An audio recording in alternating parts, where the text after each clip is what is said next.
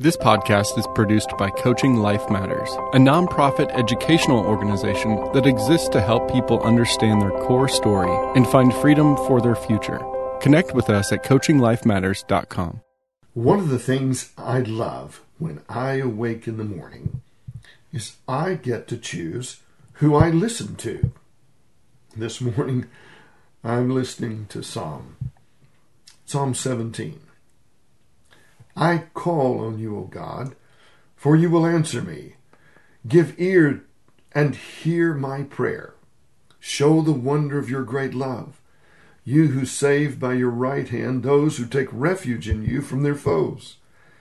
Keep me as the apple of your eye. Hide me in the shadow of your wings from the wicked who assail me, from the mortal enemies who surround me. You still the hunger of those you cherish. Their sons have plenty, and they store up wealth for their children. And I in righteousness will see your face.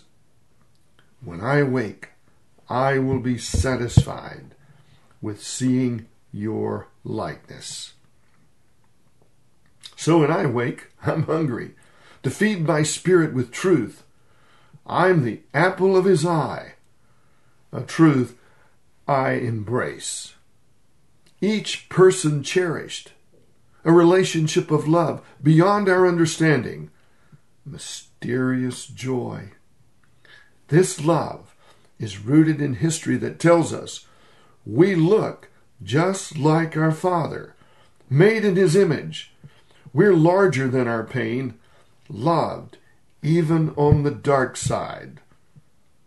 I proclaim this love. I reject religious lies. Love comes when we're good. No, love comes when we're not good, when we fail to measure up. Kindness invaded my soul in the pain with life's sorrows. In my failure, guilt and shame, I found love waiting. And my friend, his love is waiting on you to choose to use your head, your heart, and gut to live this master truth. You are loved. And I could be right. All the best. This is Terry Sanford Smith.